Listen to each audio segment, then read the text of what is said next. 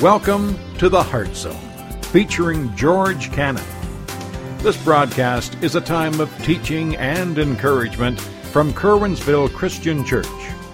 For more information, we invite you to visit us on the web at www.curwensvillechristian.org. And now for a message from the Heart Zone. Here's George Cannon. We've been wrestling for a few weeks with this whole issue of whether or not God cares. And that's really a struggle that all of us have, whether we want to admit it or not. And sometimes because we are church, we don't want to admit it, but we wrestle with the question, especially if there's stuff happening in our lives and things seem out of control. And let's remind ourselves of something here. We're all control freaks here. We want to be in control. So I want you to look to your neighbor right now and say to them, you're a control freak. I give you permission to do that. Some of you have been wanting to say that anyhow, okay? But I want you to listen to me. Because we're control freaks, we don't like things happening that aren't supposed to happen. We like our lives to be in a nice little order. I get up in the morning, I'm either grouchy or happy, depending on whether or not I'm a morning person. You have your coffee, you get your shower, you listen to your favorite radio, whatever, on your way to work. You have your day at work, and you come home, and you have your expectations of home. Maybe it's your show, or maybe it's this or that, or your hobby. And you expect to be in bed at this time with the right temperature in the room. Am I right? And when somebody upsets the flow of our day, and something upsets the flow of our day, we don't like that. But then you throw something that is traumatic. You throw something that we're not expecting. You throw something like a pink slip from work, or a health issue, or a death of a loved one, or a relationship that has failed, or kids that are not doing what they should be doing, or any other numbers of things that could go wrong. We don't know how to deal with it. Because, we like to be in control, but when we face those kind of things, it's totally out of our control, and we don't like that, and so we try to cope. And let's be honest, we don't do a good job trying to cope. Because for some of us, our coping mechanisms might be alcohol, it might be drugs. And before you get down on somebody who copes with drugs or alcohol, let me just remind you of something. They're doing what others do, except maybe they do it with the acceptable things, food or chocolate. The reality is they're trying to deal with and it may not be manifesting itself in a right way, but they're all wrong in how they're trying to cope. Because all of that is destructive. In fact, that's our first point today, is that we find it difficult to cope. We find it difficult to cope. Here, some of us need to be set free from this, and I'm just going to go ahead and tell you right now. You need to quit operating on the assumption that you can have every moment of your day in control. That's a lie. And if you believe that lie, it will destroy you. Jesus very clearly says, the Bible very clearly says, that our lives are but vapors. He describes us as he looks at the fields and sees what? The flowers. And he says, are they not arrayed more beautifully than all of the splendor of Solomon? But yet the sun comes and scorches it, and it's taken away. Our lives are like that. So you need to set yourself free. The reality is that we find it difficult to cope, but here's the second thing. I mentioned this last week. Our coping mechanisms are destroying us. They're destroying you. They're destroying your relationships. They're destroying your families. I mean, they could be anything. We've mentioned a few. We've mentioned, drugs, alcohol, chocolate. For you chocolate lovers, it may be that that's your coping mechanism. Could be a cheeseburger, food. Could be work. For some of you, it's work. Could be your hobby. Could be your kids. I mean, we can go on and on and on. Could be sports. I can see, by the way, people are dressed today. Everybody's going to be watching the Redskins today, right? Okay. No, I know you're watching Steelers. Okay. But here's the thing. Because here's the thing. Those things are only for the moment. There's only a momentary peace and a momentary satisfaction.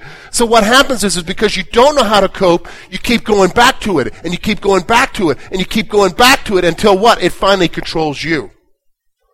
And it is a wicked taskmaster. You know, as we've been looking at this whole issue of whether or not God cares, I need to bring this up today before we look at how the Bible tells us how to cope. A second area. I need to remind you of a couple of things. Number one, I need to remind you that the Bible presupposes, it already has a presupposition in the Bible, that your life is going to be filled with suffering. You need to understand that. The Scripture already assumes that from Genesis chapter 3 all the way to Revelation chapter 19. You say, what do you mean? From Genesis 3 in the fall in the garden all the way to 19 when he comes back. The supposition, the presupposition is that suffering and hardship, pain, are going to be a part of our lives. So that's the first thing we need to grasp. The second thing we need to grasp is this, and this is a lie that we sometimes embrace as Christians, and we need to kill it, is that God's going to take away my problem. Here's the reality. He doesn't promise to take away your problem. You say, okay, well, George, you know what? If he doesn't promise this, well, how do I cope then? Well, here's the thing about a loving God. He does give us mechanisms to cope. We talked about one last week. He gives us grace. When we recognize our weakness, he gives us grace. But what we're going to see today is that God gives us wisdom. He just doesn't leave us hanging out there to try to figure it out on our own, to destroy ourselves trying to cope. So I want you to notice with me, look with me at verse 2. We're going to look at verses 2 through 8, and we'll see what the writer James says. Now, I'm going to be honest with you. As I read this to you, some of you are going to have a hard time with what he says, so let me explain it to you before you react. My brethren, count it all joy when you fall into various trials, knowing that the testing of your faith produces patience. But let patience have its perfect work, that you may be perfect and complete, lacking nothing. If any of you lacks wisdom, let him ask of God, who gives to all liberally and without reproach, and it will be given to him. But let him who asks in faith with no doubting, for he who doubts is like a wave of the sea, driven and tossed by the wind. For let not that man suppose that he will receive anything from the Lord. He is a double-minded man, unstable in all his ways. Here's what we're going to see, folks. We can really divide these verses really into three sections. We're going to see, first of all, the encouragement. We're going to see what the result of the suffering is that happens in our lives. And then we're going to see the wisdom for suffering. So first of all, the encouragement. Here's what he's saying to us. And remember what I said to you. Some of you are going to find this hard to accept. But here's what James is saying to us. He's saying to us, choose to be joyful in your suffering. Choose to be joyful. Now, immediately some of us are going to be like, what in the world is he asking of me? You're wanting me to be happy with what's happening in my life? That's as bad as somebody trying to say to me, keep a stiff upper lip. This is unrealistic, George. How can you be happy? He didn't ask you to be happy. He asked you to be joyful. There's a difference. Let me explain the difference to you. I've been trying to communicate this to you. Happiness, can I be honest with you, is a feeling. Being happy is a feeling. Because I want you to think for a moment, how many of you remember a time when you felt happy? Like, after Thanksgiving dinner and I'm all filled up with turkey and I'm looking for a couch, I feel happy. Now later on, I don't feel happy anymore. The feeling goes. Now joy is something different. Joy is a state of mind. So you can have joy in the midst of problems. I thought, now how do I illustrate that to you? So I've got an illustration, and I need to ask the ladies here to allow me to share this, knowing that I have no concept of what I'm about to talk about. The closest concept to what we're talking about with this subject of pain and joy that I could think of was the birth of my children. For those of you who are moms, you know that childbirth is what? Painful. It doesn't feel good. But I can tell you, because I've seen it, that when that baby comes, even though there is pain, and even though there's agony and hurt and everything else, and I have no comprehension, I already admit that, okay? there is joy. And while you're sitting there and you're laying there with that newborn in your arms, and you are in pain, what do you have? Joy. See, this is what he's calling us to. So, am I forgiven? Okay? Okay, all right. Because I've been told, you have no clue. You're right, and I don't want to know. All right? But here's the reality. Listen to me. James is calling us that in the midst of what you're going through, you have a choice to how you're going to handle it. You've got a choice of how you're going to respond to what's coming. And the response that he thinks that you need to have is one of joy. Not happiness, because again, that's just a feeling. And when you're in the midst of it, how can you be happy? But your joy is found in something different. My friends, your joy is found in Christ. It's found in Jesus. And see, he wants us to focus specifically here that what is going on? Joy comes with a confidence in God. Joy comes with confidence in God. See, joy comes that even in the midst of what I'm going through, I have a joy that I still belong to him.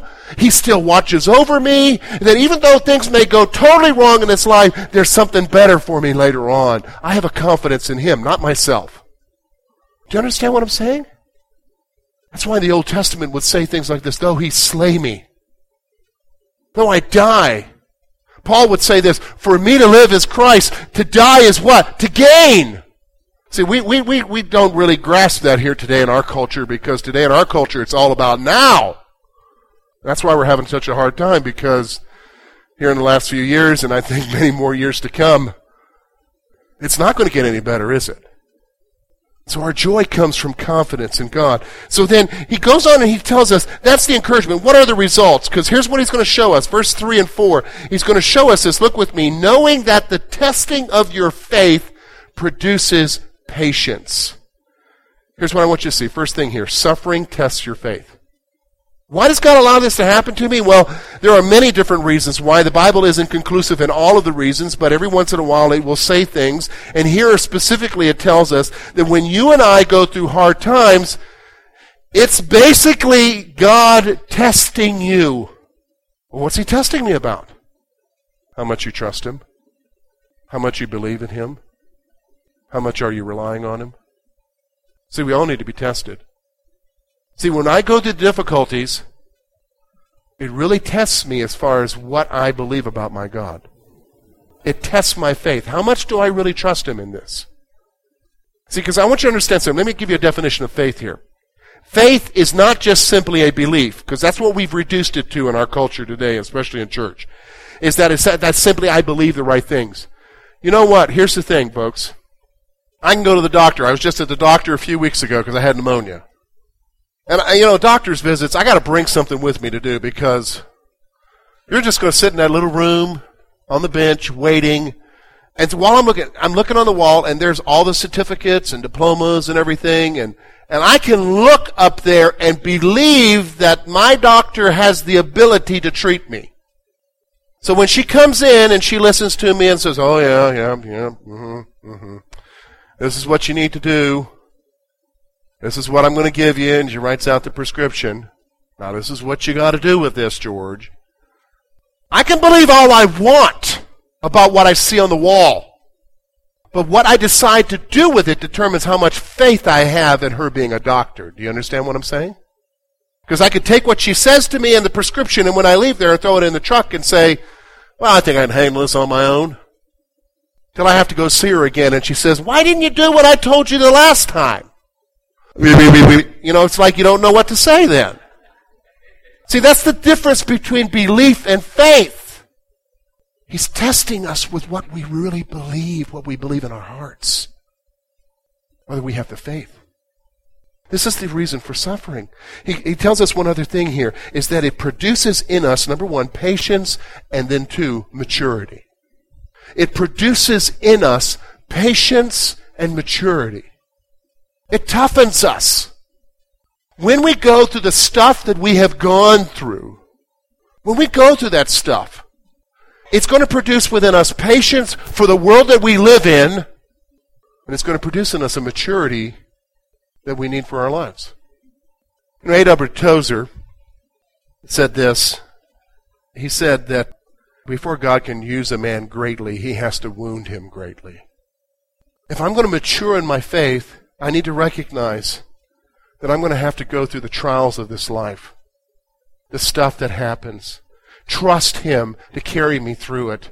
And in the meantime, I become more patient and I become more mature. And boy, have I seen that.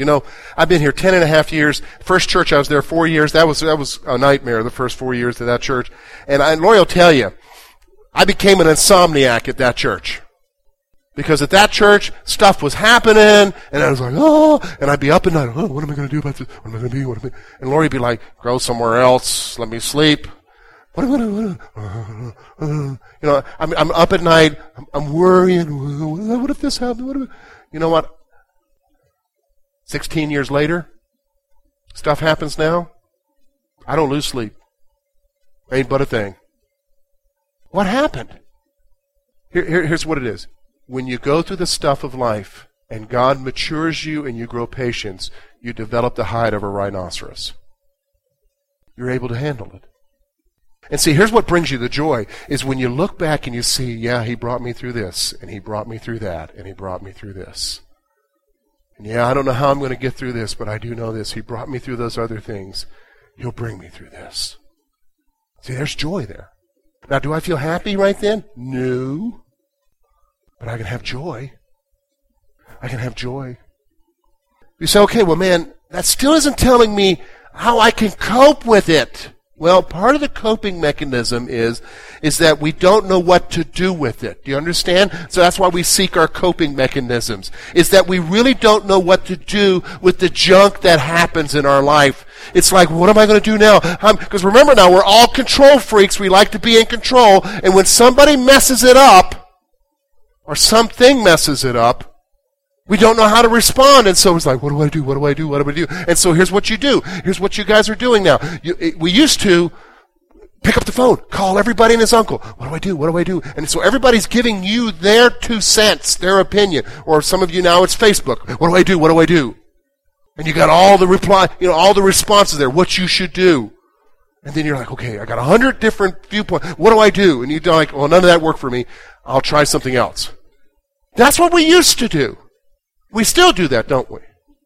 Because we don't know how to cope, because we're trying to look for wisdom. But I want you to notice, look with me at what James says. Verse 5, very clearly. And I don't think it's a mistake that he's saying this right after he talks about what suffering does in your life. He says, if any of you lacks wisdom, let him ask of God. Let him ask of God, who gives to all liberally and without reproach, and it will be given to him. Here's what I want you to see. Wisdom is available to all. You're having a hard time coping. You don't know how to deal with this. You're like, I don't know what to do. James is saying, ask God. Well, what if he doesn't want to help me? What if he remembers what I did 2 years ago on a bad hair day? What if he remembers that? Look at what he says here. Who gives to all liberally. What does that mean? We just had Halloween. Some of you had your kids go around to different places and get their candy, and you listen to them. Well, I went to so-and-so's house, and boy, they're really stingy. Just one little piece. And boy, but I really like going over to Grandma's because, woo! What's the difference? Grandma's liberal. She's giving out lots of it. And your mom and dad are saying, dentist bills, but they're giving it out. This is what he's saying about God. God will give you wisdom because he's going to be liberal with it. He's waiting to give it out. Here's the other thing he says. Without partiality. He's not partial. Man, we need to grasp this one. Let me just stop for a moment. Let me climb on my soapbox for a moment, okay? There are no special people, a special class of people with God. It's his saved and the unsaved. That's it. So with his saved, there are no special class of people. So there's not the accepted, and then there's the rest of us. Over and over in the Bible, God is described as not showing partiality to anyone. So there you are. You're in the midst of your struggle, and you want to go to him, and you want to say to him, Lord, I need your help. But you're like, man, I don't know that he'll help me because of this. That has nothing to do with his helping you. He's not partial. He shows help to everyone. You just need to ask. Some of you are not asking. In fact, a little bit further in this epistle, James says, you have not because you what? Ask not. Some of you got to start asking God, how am I going to get through this? God, I know you didn't say you were going to take this problem from me, but Lord, give me wisdom to know how to go through another day. Lord, give me another wisdom to go through one more step. God, show me what I need to do. What door do I need to crawl through? Give me wisdom. See, remember now, I already told you, we looked at it last week from the life of the Apostle Paul in 2 Corinthians chapter 12, that he said, my grace is sufficient for you. My strength is made perfect in your weakness. God's going to give you grace to see you through it. But here's the other thing he's saying, you ask of me, I'll give you wisdom. I'll show you how to handle this. Which brings me to the next point. I want you to look with me. Look at what it says, verse 7 and 8. For let not a man suppose that he will receive anything from the Lord. He is a double-minded man, unstable in all his ways. Back in verse 6, he says, for he who doubts is like a wave of the sea, driven and tossed by the wind. Let him ask in faith without doubting. Here's the point. Faith is the key. You want to know what the issue is? You know what? God will give it to you liberally. God will give it to you without partiality, but you got to believe him. You got to trust him. Because he says, if you don't, you're just coming to me, you're just like one of those guys who's sitting on the ocean. You remember I told you, I love going to the ocean. And I remember as a boy, we lived in South Carolina. We lived in Columbia, South Carolina, and my dad had a camper, and what we would do is he was stationed at Fort Jackson. We lived in Columbia, and we went down to Edisto Island, which is a beautiful island park off the coast of South Carolina. Everybody goes to Myrtle Beach, but people who live in South Carolina go somewhere else. So you guys can have it, they go somewhere else. And so we'd go to Edisto Island, and he would park that camper there, and we'd spend 3 or 4 weeks there on the beach.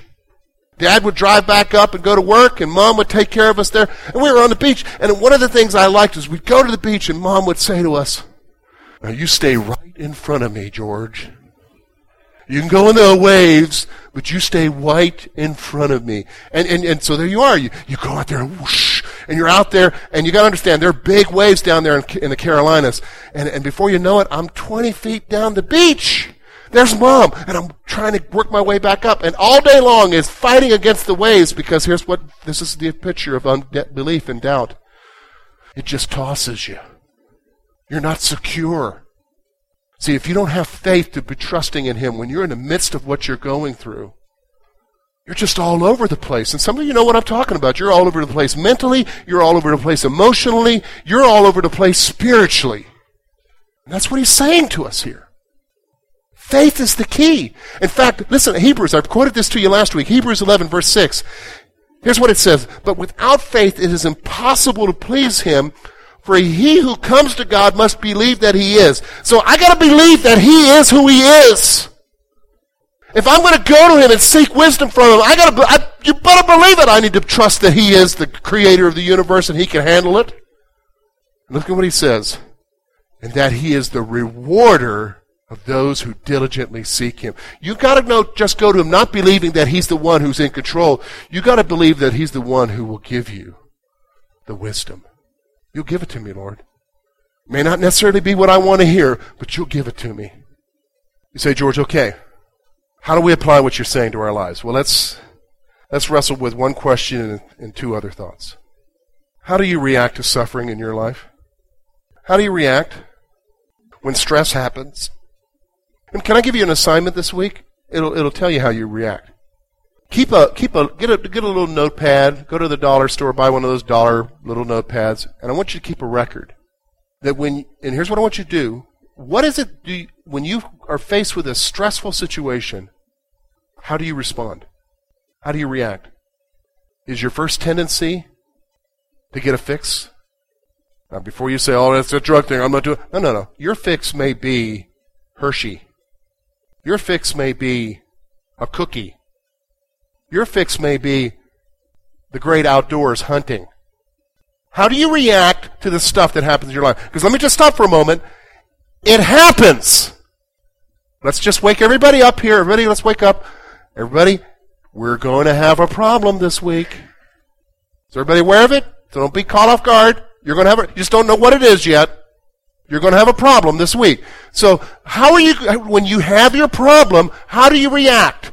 This will tell you what is, can I be honest with you, what the idols are in your life. You say, what do you mean? All of a sudden, how do we get to this discussion of idols? Well, let me just be honest with you. The coping mechanism that we choose is our idol. What do I mean by that? It's our substitute for God. Do you understand what I'm saying? And so for some of you, the Hershey chocolate bar or the Hershey Kiss has become your idol. That's what will get you through the stressful situation. It might be the cigarette. It might be the beer. It might be sex. It might be work. It might be a TV show. It might be your music. What is it that you are looking to for your momentary peace? How do you react? Keep track of that, and you will be shocked by the end of the week because you'll see a pattern. You'll see a pattern. And some of you will realize, you know what? I'm down on somebody else because they got an addiction issue. I have one too. So how do you react to suffering? Here's what I want you to do. Second thing, here's the thought. Choose to find joy in your suffering. See, it's a choice. Choose to find joy in your suffering. Now, I'm not talking about being happy again. Again, we're separating happiness. Remember again the illustration of a mom who gives birth to a baby. There's joy there. She's not feeling happy about all the pain, but she has joy with the birth of that newborn. Folks, you can have joy in the reality of Christ and God in your life in the midst of all that you're going through. That doesn't necessarily mean you're going to be happy. You have to make a choice. And then finally, recognize that your faith is the key. How am I going to cope? Your faith is the key to that. Who are you going to trust in? Are you going to trust in your coping mechanism? Let's be honest. Your coping mechanism is going to let you down. It does every time. Why do you keep going back to it? Do you know what I'm saying? Why do you keep going back to it? Your coping mechanism will let you down every time. The key is your faith in who? Jesus. He will carry you through it. He'll give you the grace and strength to get you through it. Yeah, He promised not to take it away, but He'll give you the wisdom. We're going to face whatever it is that we're all going to face this week. And every one of us, it'll be a different thing. Can I encourage you? Instead of looking where you normally look to get you through it, look to Him, Christ, and let Him give you the grace and the strength. And as we looked at today, let Him give you the wisdom to know how to get you through it. Hello, folks. This is George Cannon. I just want to take a moment and personally thank you for listening to the Heart Zone program, and especially to those of you who regularly listen to our program each and every Sunday morning on this radio station. We want to extend an invitation to you, if you don't have a church home, to come and visit our services here at the Curwensville Christian Church. Our Sunday morning service begins at 10:45, and we're located at 700 State Street in Curwensville, Pennsylvania. It's possible also that maybe you're feeling led by the Lord to get in contact with us, or maybe even support us. And you can do that by writing us at Curwensville Christian Church, 700 State Street, Curwensville, PA, 16833. Or you can contact us through the web at curwensvillechristian.org. Until next week, take care.